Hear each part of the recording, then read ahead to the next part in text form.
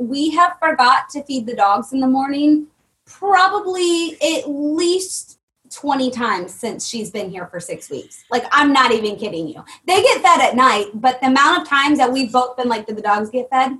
It's pretty ridiculous. Also, my cat's in my living room, so got that going for me. She's rebelling because she's not being fed. Oh, no. Or she's pooping so the dogs can eat it. One or the other. It's like survival mode. This house, everyone's hungry. Everyone's pooping their pants.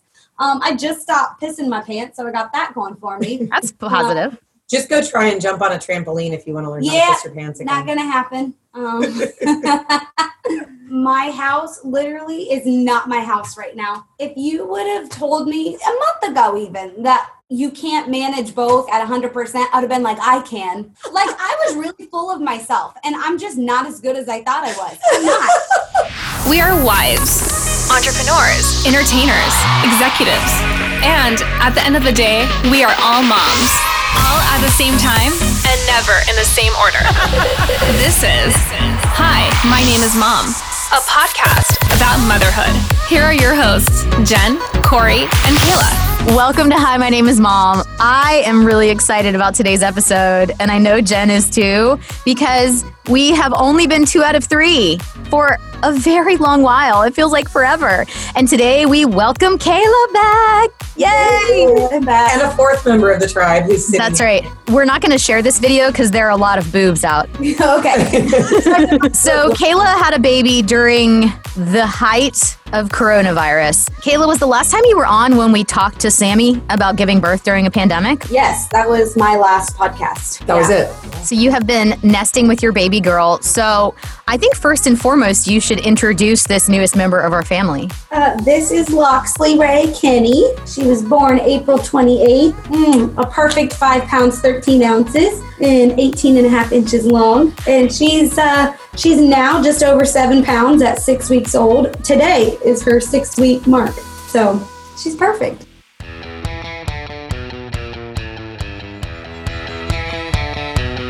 Do you want to fill us in? So, you talked about wondering what it was going to be like to give birth during the pandemic. But so what happened?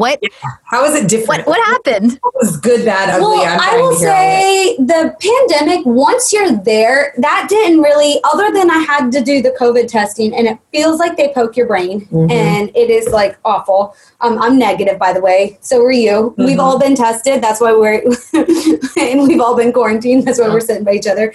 But once you're in the room, the whole COVID thing is not even on your mind. But it was 37 hours of labor. I thought I was going to have a C-section, but because I switched medications and everything was looking good, I was able to deliver vaginally, which I was very happy about. Now I say I'm happy about that because I'm recovered. But at the time, I was not. It is so much different than I thought it was going to be. First, okay, so set the baseline of expectations. What did you think it was going to be? I knew it was going to be painful, but in my mind, I'm not kidding you. Like, you guys can totally make fun of me. Everybody listening can make fun of me. I was thinking in my head, so many people give birth. It is not going to be, like, I can do it. I do a lot of, like, I totally, like, had an ego thinking that I was going to be this birth champ that's like, I'm going to get another girl. Like, I'm not going to feel it. It's going to be okay. Like, I'm good. Like, I've broken 13 bones in my life. Oh my gosh. Had several surgeries. I'm clumsy and I get injured quite often. And you've experienced pain, clearly. Yeah, I've experienced pain. And so, like, I was thinking, this is going to be fine. Get an epidural. No problem. Well, my epidural wore off. And it was excruciating, okay? I cried. I told them to cut it out of me. I told Jonathan, tag it. Let's see. I kicked him out of the room at one point. That did happen. Uh-oh. Yeah, I did. Do you want to tell us why? I'm curious now. I forget. Oh, okay. I forget. I know that he said something, and at the time, it hurt my feelings, and I said, go take a walk. Get out of my face. Just go take a walk. Go take a walk. And I just kept saying that. And he was like, babe, I'm sorry. I'm like, go take a walk. Go take a walk. Get out. Go take a walk. And I just kept saying that. Let's see. I passed out. I threw up. How many centimeters were you when your epidural wore off? When my epidural wore off, I was crowning. Oh, God. And so That's good, right? Isn't that good? Isn't that when you're supposed to? Yeah. But I was only 9 centimeters. That's why I pushed for an hour and 45 minutes. Yeah. Were you just utterly exhausted by that point? That's a long time to labor. Food. There's no food. You're going off of ice chips. And they tried to bring me chicken broth, and it was the most disgusting. Like powder chicken broth. It tasted like melted, like really cheap butter that started to get cold again. It had a lot of salt. Like oily water. Yeah, and I took a drink and I'm like, nope, ain't happening. Yep. The contractions are the worst. I forget what the term is, but they put one of those balloons in me that make you dilate. Someone's going to know the medical term. Pushes you to dilate. Yeah, I forget. Yeah, it's like a balloon that was probably the worst pain of the whole thing. If I did it again, I would say I want to dilate slower. I don't care if I'm in labor longer. That was the most terrible feeling that I've ever had. That was worse than pushing. So I remember, I actually thought that your labor was going to go quicker. I don't know why I thought that. I did no too. real. So I was starting to ask Jonathan the next morning, probably 15 hours in, I started to be like, all right, we have to be having a baby now. We got to be at baby time. Nope. I just could not. So I will say, when it came time to actually push, I didn't expect to feel it in your butt as much as you do. It just feels like you're taking a massive, very painful poop. I'm going to be real. And I didn't expect that. I felt like it was going to feel more like my hoo-ha is ripping, which it did.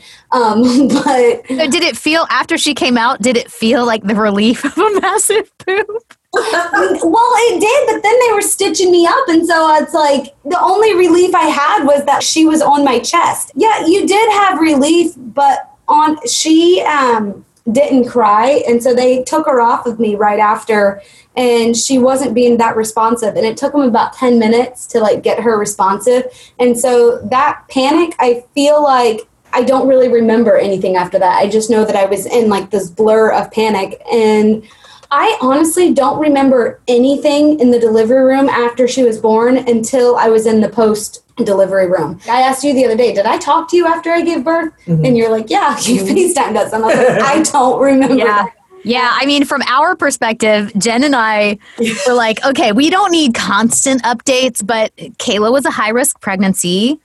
And we were worried about her, and we were worried about the baby, and we just wanted to know that everybody was alive. Because that was her birth plan, don't die.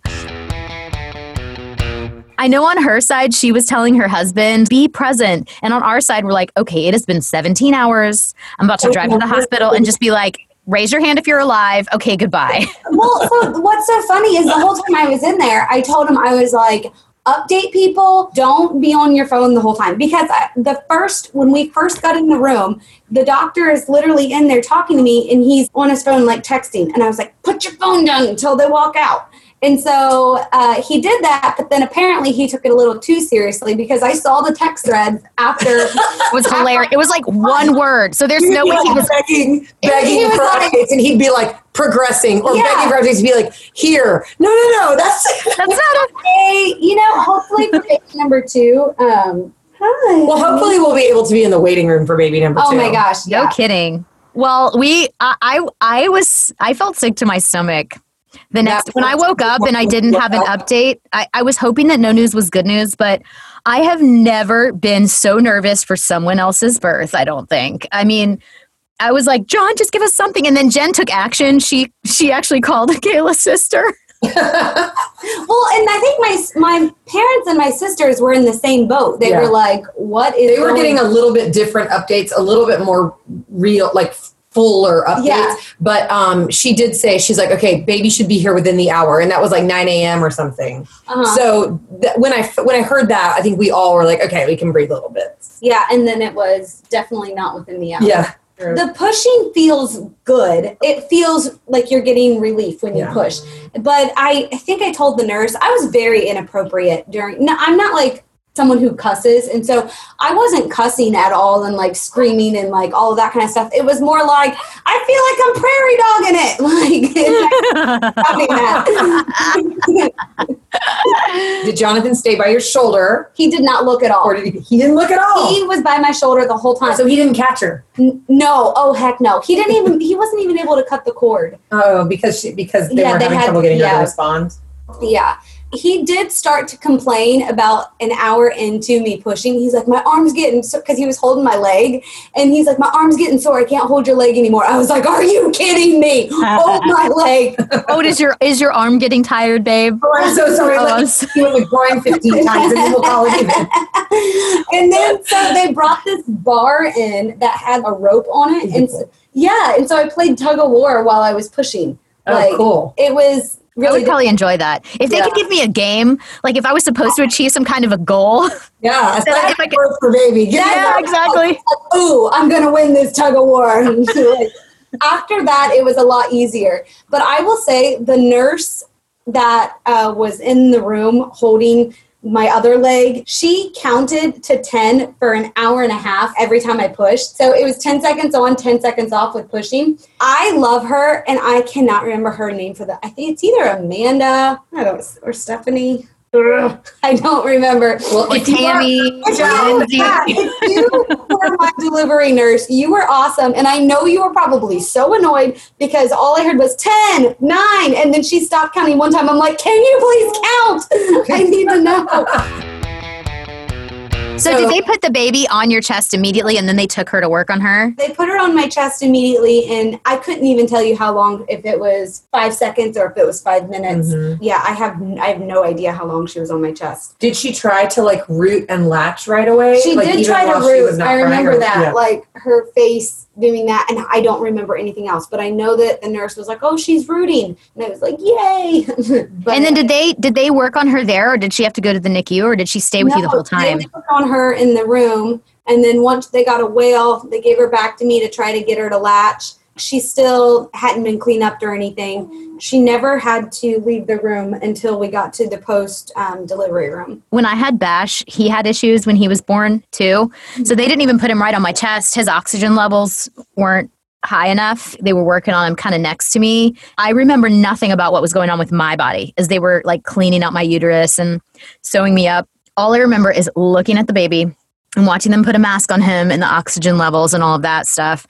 And I just literally don't remember anything else about what was going on with me. That's kind of exactly where I am. I know they were stitching me up. I know that when they took her, I don't know how long it was. Jonathan might. Actually, he probably doesn't because he was pretty tired and exhausted and in the moment as well. But we did request that she not leave our room. And so they had like everything set up.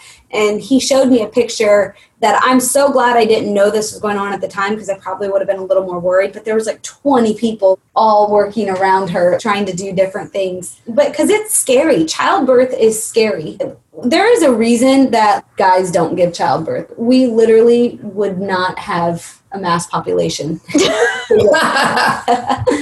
just wouldn't be tough enough. A woman's body is just so incredible what it can do and what it can bounce back from. Whether it's a C-section or a vaginal delivery, like it is trauma. Can you imagine if you told a man that the hole at the end of his penis was going to have to open up and push a baby out? Oh my gosh. Yeah.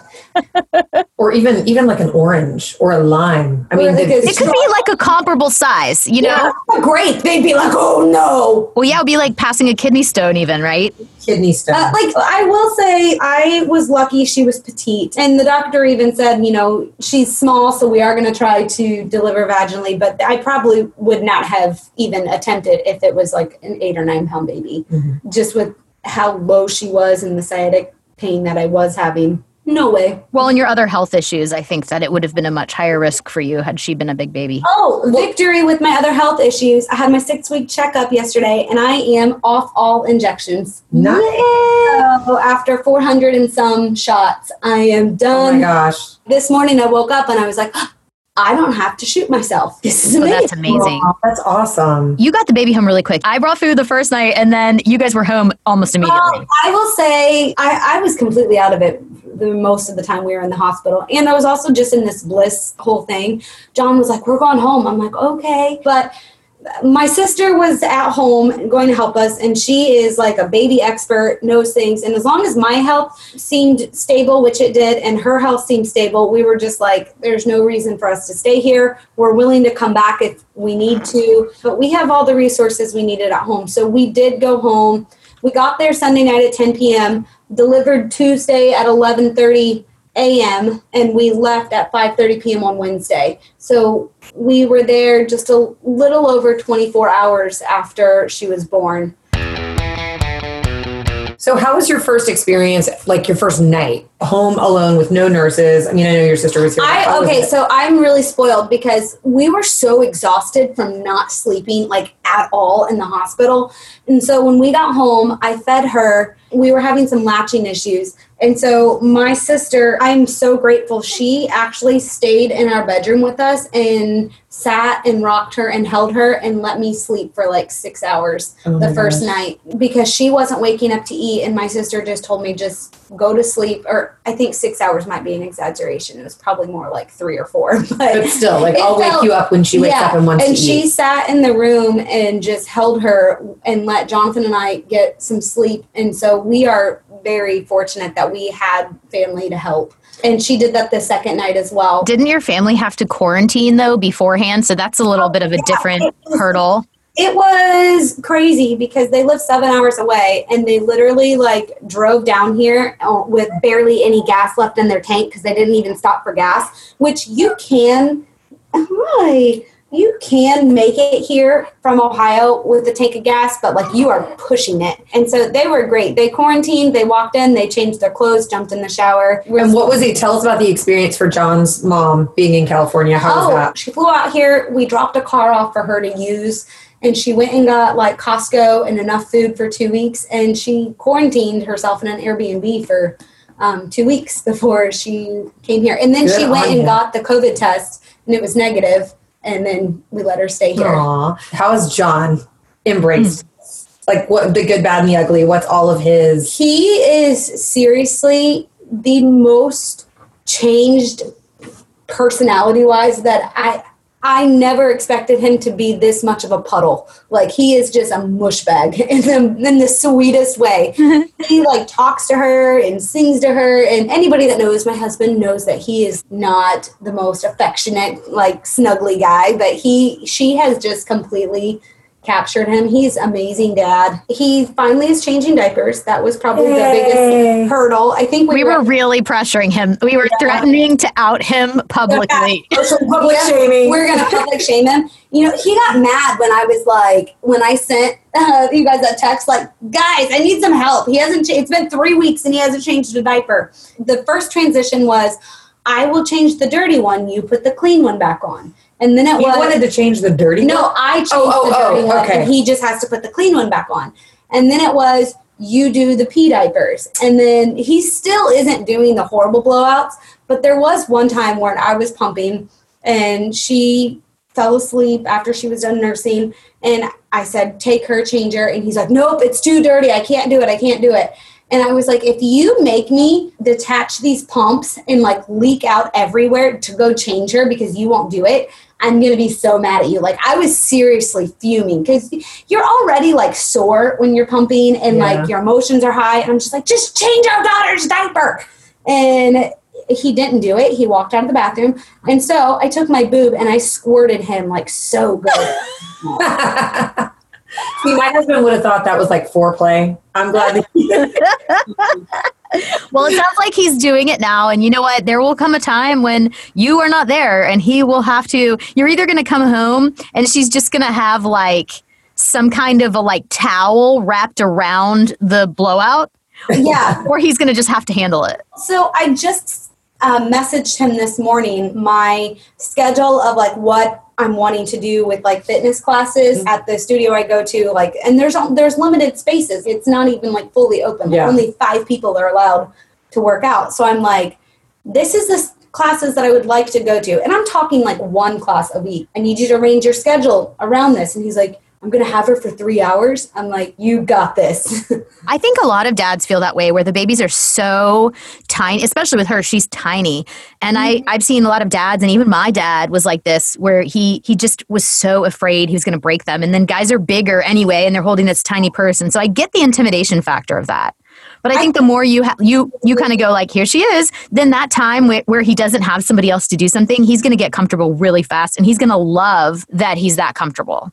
Well, she adores him. And it's funny, I didn't realize how interactive like newborns are in the first few weeks. I'm just like, oh, all they do is eat and sleep. But it's crazy how much you know them and like know what they want and know what their needs are. And from the You obviously have always been a very maternal person, and you have wanted kids forever. So you said that the birth was, you thought you knew what to expect. You didn't. So what about having a newborn? Is it what you expected? No, it's so much better. I literally want to sell our house, be a one-income family, and just keep having babies. Hi. Someone asked Jonathan the other day who has received the least amount of attention since Loxley's been born, and he's like, her businesses. Like, and I'm like, it's so true. Like, yeah. I feel bad for customers who have been so patient, just because I've been in this newborn bliss that when I do have a second, I'm like, I'm going to take a shower instead of get back to all my emails. The hard part is we've been in quarantine with all these COVID shutdowns.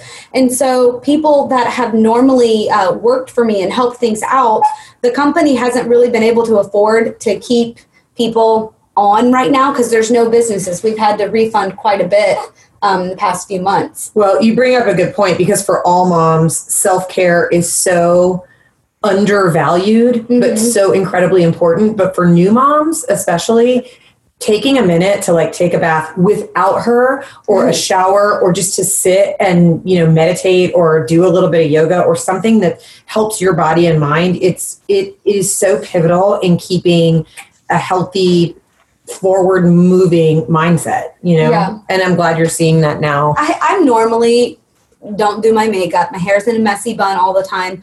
And I know that that's probably not the healthiest daily upkeep for me. We're all doing that, by the way, not just the new moms right now.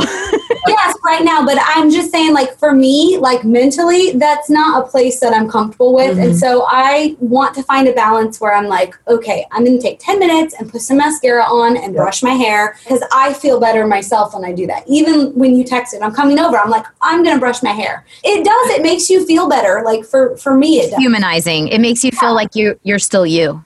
Yeah, because that's something that I've always enjoyed doing. I love hair and makeup and just kind of taking care of myself and my face and all of that. And so I think I need to find a balance where I can still feel like me, but I know I'm in a new mom fog. Like, I didn't care at all. And I was posting pictures, like no makeup, just messy bun, because you're just so joyful. You don't, none of that stuff matters. Like when you're just holding this little bundle of love. Corey, she's been like staring at the screen hardcore. Hi, baby. Look how cute she is. She's so cute. I was just going to tell Kayla she might be too hot now. I'm sitting here sweating. Oh, you are? Well, your hormones, I know. Oh my God, Yeah. I smell like rotten onions. I can't smell you.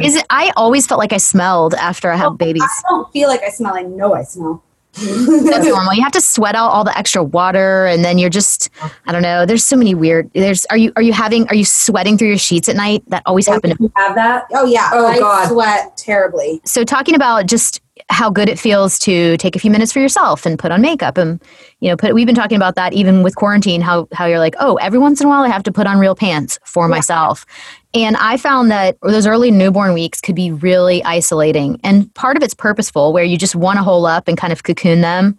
But then there's this whole other level right now, obviously, with sort of forced isolation, and you can't necessarily take her out and about in the way that you normally would. So obviously we know that you're beyond elated about this baby girl. That aside, the hormones and the life change that you go through after you have a baby can be really intense. And like you said earlier, you're supposed to just be happy, blissful. But the fact of the matter is, a lot of people aren't. I know you've mentioned kind of that feeling of like, where's your worth? So how has that emotional ride been for you?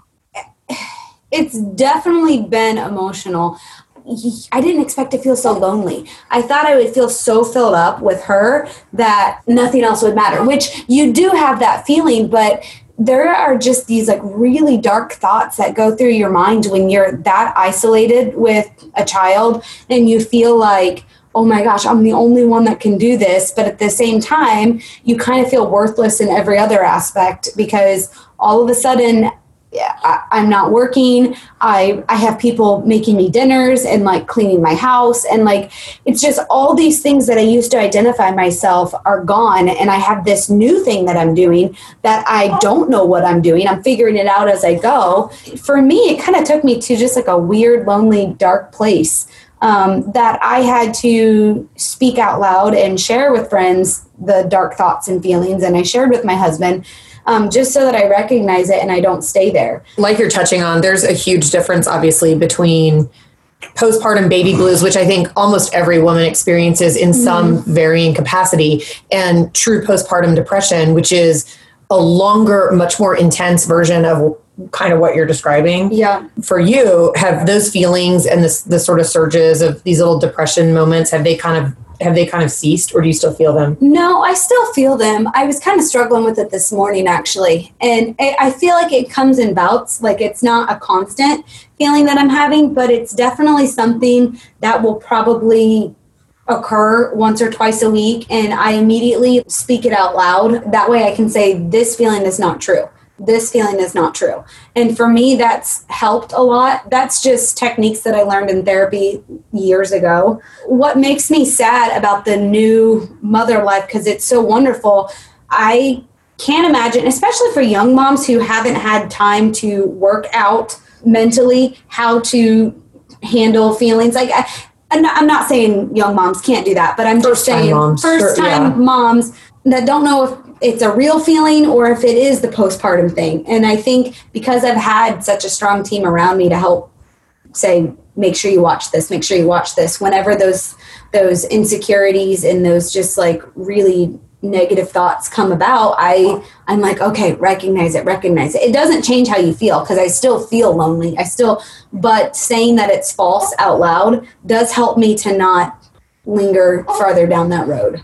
It helped me. I know I asked you this at one point in time, and I think for all of our listeners, it's probably really important, but we've been at multiple different pediatric groups just from living in, 4 different states. And one of the things that was a constant up until this year with my kids was every time I would take one of my newborns into the pediatrician, they would look at me and say, Mom, how are you doing? Talk to me about your emotions. Are everything good? Are you feeling blue? Yeah. Or you feel, and I thought that was really important to focus on in a well child visit, the well-being of the mom as well, because you're like one unit right now, in a sense. With Evelyn, it was the first time in my experience as a mother that no one asked me that. No one's asked me that. I feel like I had to fill out a survey. Well, the weird thing is we hated our post-care room. The staff and like how much you're shamed. You feel like a failure walking out of the hospital. Our delivery and labor team was amazing. And then the post-care room, I felt so shamed with so many different things and just decisions I was making as a parent that I feel was best for her. Like, man, you feel like a failure. And then they come in right before you leave and they're like, do you feel depressed? And I'm like, well, now I do. You've told me how much of a failure I am for the past 12 hours. Were they telling you, was it about nursing, or what were they telling you what were they making you feel like a failure about? So we had this one nurse in particular that came in and she said, oh, I'm going to take her back for a bath. And I said, no, my husband and I would like to give her first bath. She's not to leave the room, not to leave the nursery. And then she said, oh, her temperature's cold. We need to take her to the nursery and lay her on a heating pad. And I said, can you bring a heating blanket in here? I really don't want her leaving the room. And I fell asleep. And when I woke up, and Jonathan went out, and when I woke up, she was gone. And they took her to the nursery and put her on a heating pad. And when I called the nurse, they were like, oh, she was really cold. And so I felt like I was just disregarded. And I was like, okay, well, please bring her back and just bring a heated blanket, or I can do skin to skin, or my husband can do skin to skin. And it was just a frustrating thing to feel like you're just not listened to. But I was also trying not to be the crazy mom that is telling a hospital staff, oh, don't do what's best for my baby. And they said she was only going to be gone for 15 minutes and she was gone for 40 minutes. So when they finally brought her back, that's when the nurse wanted to give her a bath. And I said, no, I'll wipe her down, but I don't want her going back there. And just because there's no medical reason for them to give her a bath. And she failed her hearing test the first time. She got 91% in one ear and 100% in the other. And the nurse looked at me and said, well, if you would have let me give her a bath, she probably would have passed. It's just her ear's not cleaned out. Like, I didn't say anything. I was just like, oh, well, that's knowledge you've probably gained on the job. And I just like felt like I needed to boost her ego. And she's like, yeah, I gained on the job. And 30 years ago, I didn't need any of this meds. I pushed out 3 kids, all natural. And like, she was just like boasting on herself. And I just felt like it was really insensitive and not the time. It was just constant like, well, you had an epidural. That's why she's tired. It was constant like shaming and lame. That's really bad. And I know all 3 of us feel like we started this podcast so that we could help be a voice and a tribe for other moms who may not have girlfriends or sisters or anything that they can bounce ideas, for their own deliveries and motherhood experiences off of. But can you imagine like being that first time mom in the hospital and not knowing that you have the right to say the things that as like an instinctual protective like nature guides you, to feel like you're shamed and you are truly doing something wrong, because at the very least you have such a good foundation of people in your life that can say you're right, you're in the right, and she's in the wrong. And further to that, I think you actually owe the hospital a postpartum follow-up survey to say, let me tell you about my experience. And I want to make sure that this is addressed, because you don't want other moms who don't have the same kind of support system to have those interactions. That don't know they can speak up. Yeah, to leave going, wait, that's awful. The lactation consultant, she made a couple comments like, well, if you know when you are breastfeeding, sometimes implants get in the way with that because she didn't latch on. And I'm like, are you shaming me for getting implants? Like, really, lady? It was really frustrating. And that has nothing to do with a 5-pound baby trying to latch. There's nothing to do. Latching and having an implant is nothing. And I had plenty of milk supply. In fact, they made me express out the excessive colostrum that was just dripping. So there was just like those little comments. Ooh, that was a good poop. I feel like people just felt the need to like make their power trip comments when we were in there, and I didn't let it get to me, but Jonathan, who usually never speaks up like in public situations, he's not a confrontational person in public. He was about ready to like throat punch a couple of the nurses, just how they were talking to me.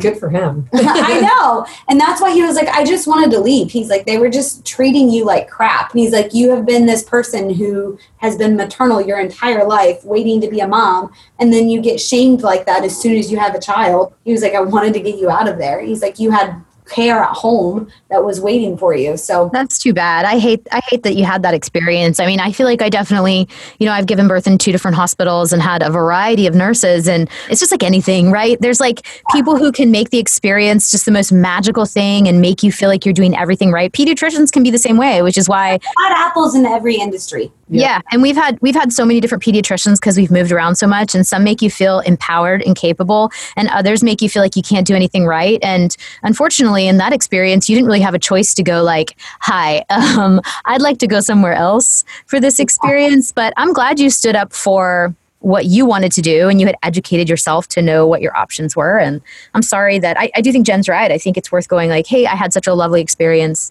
during labor and delivery, but I think, there's some room for improvement in the postpartum care. Well, and that was a big thing, is she was so little, and I felt very strongly about what type of care she was going to get in the hospital. And I just told them, we have an appointment with our pediatrician like tomorrow, and I would rather get on a schedule and make out a health plan with them versus just doing routine hospital stuff that every baby gets. I want to get an individualized plan that works for her. That they weren't okay with that, but that's okay. Well, we'll continue to check in on you about your mental health state. It can shift way after you think it would. I mean, the baby blues thing is usually shortly after giving birth, but because I've just been feeding, and I'm like, oh, I'm in this, like, oh, I feel great. Like I'm wonderful. I remember after having Rad, I cried every single day out of happiness, out of sadness. And then I had really, really strong postpartum anxiety, which I think, Jen, you had too. I think we've talked about this. Yes. Which I didn't really know was a thing. And I think this is worth an entire podcast, honestly. We should really dive into that deeper, because there is this pressure to be like, well, you have this baby. What else do you need? I will say I like the word anxiety better than depression. Well, I think they're two different things, though. I feel like the anxiety is something that I really have. I get questions, when are you going to go back to work? And like, yes, there's a part of me that wants it, but the other part, I'm like, it's not really my focus right figure now. It out in time. Or it's like just the little stuff, vacations, houses, scheduling. I've had a lot of people from out of state wanting to like plan like a visit to come stay here. And I'm like, oh my gosh, I would love that, but I'm exhausted.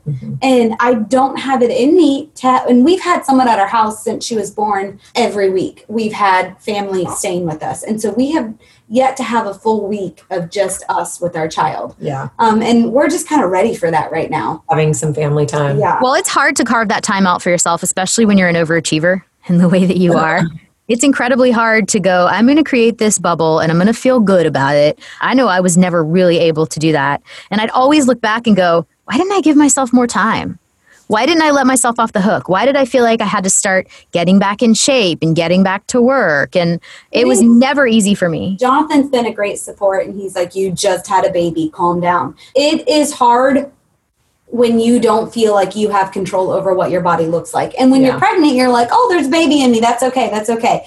But like afterwards, it's like, she's out. I got to get, like, what body is this? I don't recognize it. For our listeners who are pregnant, is there anything that you would kind of go back now about during the pregnancy, giving birth, immediately postpartum? Is there anything you would go back and be like, here's what I would tell my 3 months ago self?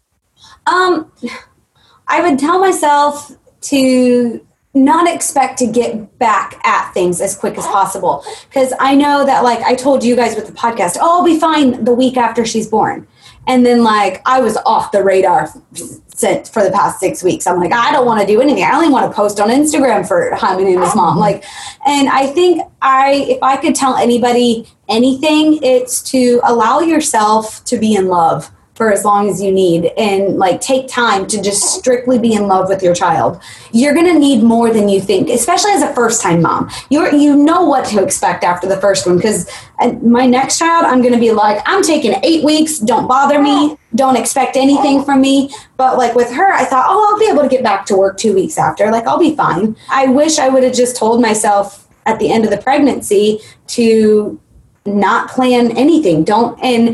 And I did. I set up things for work where I'm coming back too soon, and like I just don't have a desire to do it. You called me a couple months before this is before we gone into quarantine, but you called me to see if it was unrealistic to go on a vacation when she was like a week old or something, right? This is when we thought we had to have a C-section, and I was planning on going to Florida for John's 40th when she was 10 weeks old. Mm-hmm. And it was like, oh, that's probably not the best idea. Because even now, like my mindset, taking her in a month, it was a lot just going to my parents' house for 2 days. Like, and it disrupts everything, any kind of routine that you found. And I'm a big believer in take your baby, incorporate your baby into your life. Don't have everything revolve around the baby, you know, and I think you're already doing that. I mean, Jen and I have talked about how we think it's awesome that you have, in very safe ways, you've been very aware. Yeah, but you've been for walks and There's a lot of moms who, I mean, quarantine aside, don't leave the house bubble for 12 weeks. And that's, to me, as dangerous to your mental state, you know, and your emotional state as it can be to a baby to be exposed, you know, during flu season or whatnot. We go on walks, like daily walks, like in this neighborhood. Yeah. And actually there's, I have a friend in the neighborhood who also has a baby, and we go on walks every afternoon together. And it's just good for my mental clarity to have someone to kind of push a stroller next to, even if we're only walking a half a mile and like trying to socialize and get out of the house. Taking the step out of the house, though, I feel is very important. Well, you know, the baby being enough is not a thing, because the babies need you. They can't talk to you. You can't talk to them about your feelings yet. You know, in a way, there's nothing you want to do except stare at them. But then like you're doing right now. But then there's also just that importance of human connection. How has your relationship with John been since having her? Have you guys been like ships in the night with not sleeping, or do you feel like it's bonded you in a new way? I definitely feel like it's bonded us in a new way, but then there are times where I feel kind of isolated in the marriage because I feel like he doesn't understand the intensity of the responsibility. Well, and there's things he can't do right now. Right. And so it's like, and then I feel guilty for like getting mad at him. And so I'll find myself texting him like, thank you so much for holding the house together and working and financially providing, because I just get this huge sense of guilt that I'm not contributing. And then I'm like, well, wait, this is your child too. I'm keeping your child alive right now. It's a weird balance of in your marriage when you're figuring out the new groove of having a newborn. Does John have Adrian's second book? Yeah. Okay. I want to make sure. He better start reading it. He needs to finish the first book. He got to like week 35 and then like... I don't even know if he needs to... It picks at the second book. So I think most of our listeners know, but my husband is a parenting blogger and he has 3 best-selling parenting books out. One is about the journey to become a father. The other is about the first year of your baby's life. And the third is about toddler life. But the Weird Parents book, like honest to God, takes him like... Yeah. moment by moment and like what you're dealing with and what the baby's going through and how he can be of service to you and, you know, to the family, and it might really help him. Well, and just the way that we've been talking about getting our kids educated, I think that the more he feels like he knows what he's doing, the more confident he's going to be about being hands-on. I will say that when he has her, unless it's something that's detrimental to her health or safety, I just let him go to build that. Well, dads have that same instinct. It's that, you know, that instinct to know what to do with your own kid. I mean, when I was at your house, he was just holding her, cuddling her. She was just asleep on him. Yeah. He's very involved and very hands-on. And for him, this is the first baby he's ever held under the age of like 6 months. And for her being so tiny, he just jumped in and stepped out of his comfort zone. Obviously, when you love something so much, it's so instinctual. The protective nature is so instinctual. But for our marriage, I feel like it's learning a new way to be intimate because, you know, for 6 weeks, there's zero intimacy. Like there was about 2 weeks where I'm like, will you just make out with me? I need to feel like I am a woman and not just like a milkmaid. And we totally didn't even make out like at all. Like you're just like giving each other pecks and like small kisses. And that's a huge shift to go 6 weeks with no like sexual intimacy whatsoever. That was kind of hard for us just because I was starting to feel unwanted and unloved, and that wasn't the case. But it's part of the shift of definitely. Literally driving to your house. When I was sitting in the driveway, I was on the phone with my friend Robin, who's a mom of 2, and they're the same ages as Mason and Evelyn. And I was complaining to her about the fact that co-sleeping has destroyed Adrian's life. And then I was admitting that in actuality, it's been really good for us, except trying to like have those make out moments and those sort of like. Okay. I have a parenting question because John and I were like laughing/debating over this yesterday. Because I just had my 6-week checkup and I have the clear to go, and we were laughing because she co-sleeps. And so my question is, do you have sex while the kid's in the bed? Girl, that's exactly what Robin and I were just talking about. And how common is that? Everyone does it, I think. Most people do it. Robin and her wife do it. Me and Adrian do it. I don't know if Corey and Ty do it. Have you ever had sex with your baby in the bed? Well, we didn't co-sleep, so I don't think that he was ever in the bed, but definitely in a bassinet by the bed. In the same room. Yeah, absolutely. Okay, so now I don't feel as dirty. It's a weird mom guilt thing. You're like, wait a second, this is kind of bad. But you realize everybody has a story like that, and you know you got to do what you got to do. We were like chatting. We were like, so how is this gonna like work? You get real good at being quiet. Well, yeah, and like it's not gonna be like this athletic event. No, quiet quickies. Yeah. No. Do you have any other questions for Jen and I? I think for me, just learning the curve of breastfeeding, that's been a challenge. And talking about it before actually going and experiencing it, I did not think it would be as challenging as it was. So I think it's not so much as a question as it is encouragement to moms who are adamant that they want to breastfeed. If that's what you want, it's hard, but stay at it if that's what you choose to do. But I totally understand if that's not their path. It's a lot more challenging than I thought it would be. It's time consuming. And we talked about this just yesterday or 2 days ago, Kayla and I were talking about how it's kind of a loss of freedom in a lot of ways because you realize you can't just go on a trip or go hang out with your girlfriends all day. You really, especially in those early days. But what I'll tell you is that it really only gets easier. You're in a phase now where not only is she tiny and you're breastfeeding on demand, but you're in that early phase where you are exclusively breastfeeding. You are her sole source of food. And as she gets bigger, the feedings will spread out.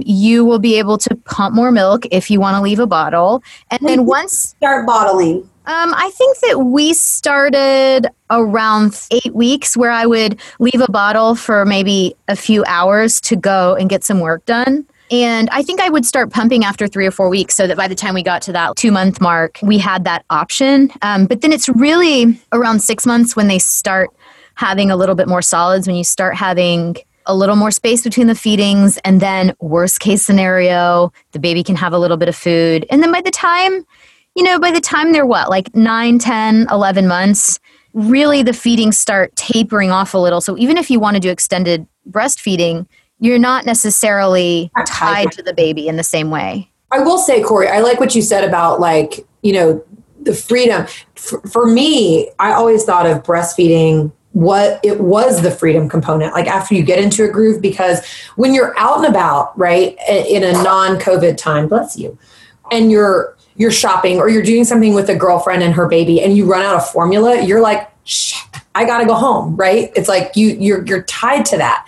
When you're just breastfeeding, you're like, okay, hold on, I got to feed and we can stay out another 4 hours or whatever. It's just there's so much freedom. There's a convenience factor. There is, for sure. Now you can't go with your girlfriends as easily, but the other stuff is definitely, for me, was such a bonus. Like I never had to think ahead when we were leaving the house. That's a really good point. All that stuff. That's a really good point. It's almost like takes away your freedom and also gives you freedom depending on your perspective. That's exactly. And it is easy in the middle of the night. I mean, I can't even imagine having to get up and warm a bottle. You just stick a baby on a boob. It's so much easier. I literally just started not having to get in the rocking chair and get her up and get her attached. Now that she's latching so much better, I roll over, I stick my boob out. She latches and I fall asleep, and then she just kind of has a free-for-all feeding like throughout the night. Yeah. She just kind of that's the thing. It took me a while with Rad to learn is the laying down nursing, but it's awesome. So yeah, it's my that's how I've nursed all my kids. We've done, I would say, 4 or 5 bottles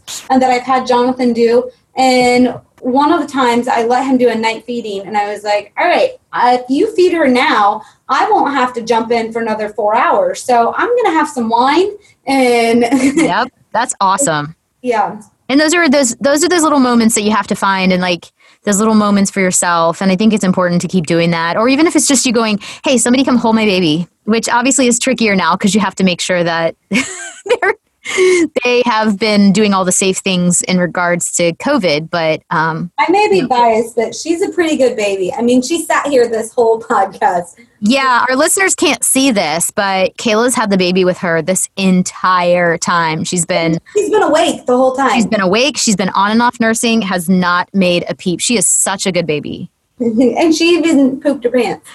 She's basically perfect. Well, Kayla, we are so happy to have you back. I know it's a lot to jump into, doing podcasts again with having a new baby. And you can always go like, hey, pause on this week. I just don't have it in me. You can always say that to us. Jen and I want you to take as much time as you need, obviously.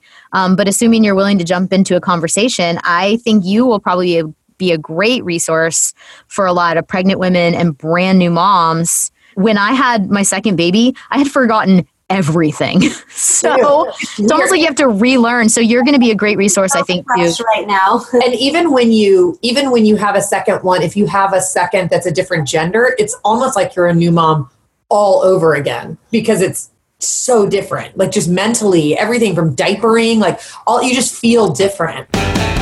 Thank you guys for listening to Hi, My Name is Mom. Kayla's got sweet baby Loxley waving bye-bye to all of our listeners. So you guys make sure to send some love Kayla's way and go stalk her precious baby. She's at Kayla Kenny on Instagram. And we are at Hi, My Name is Mom official. Let us know if you have any questions for our brand new mommy, Kayla. Bye, guys. Your name is Mom.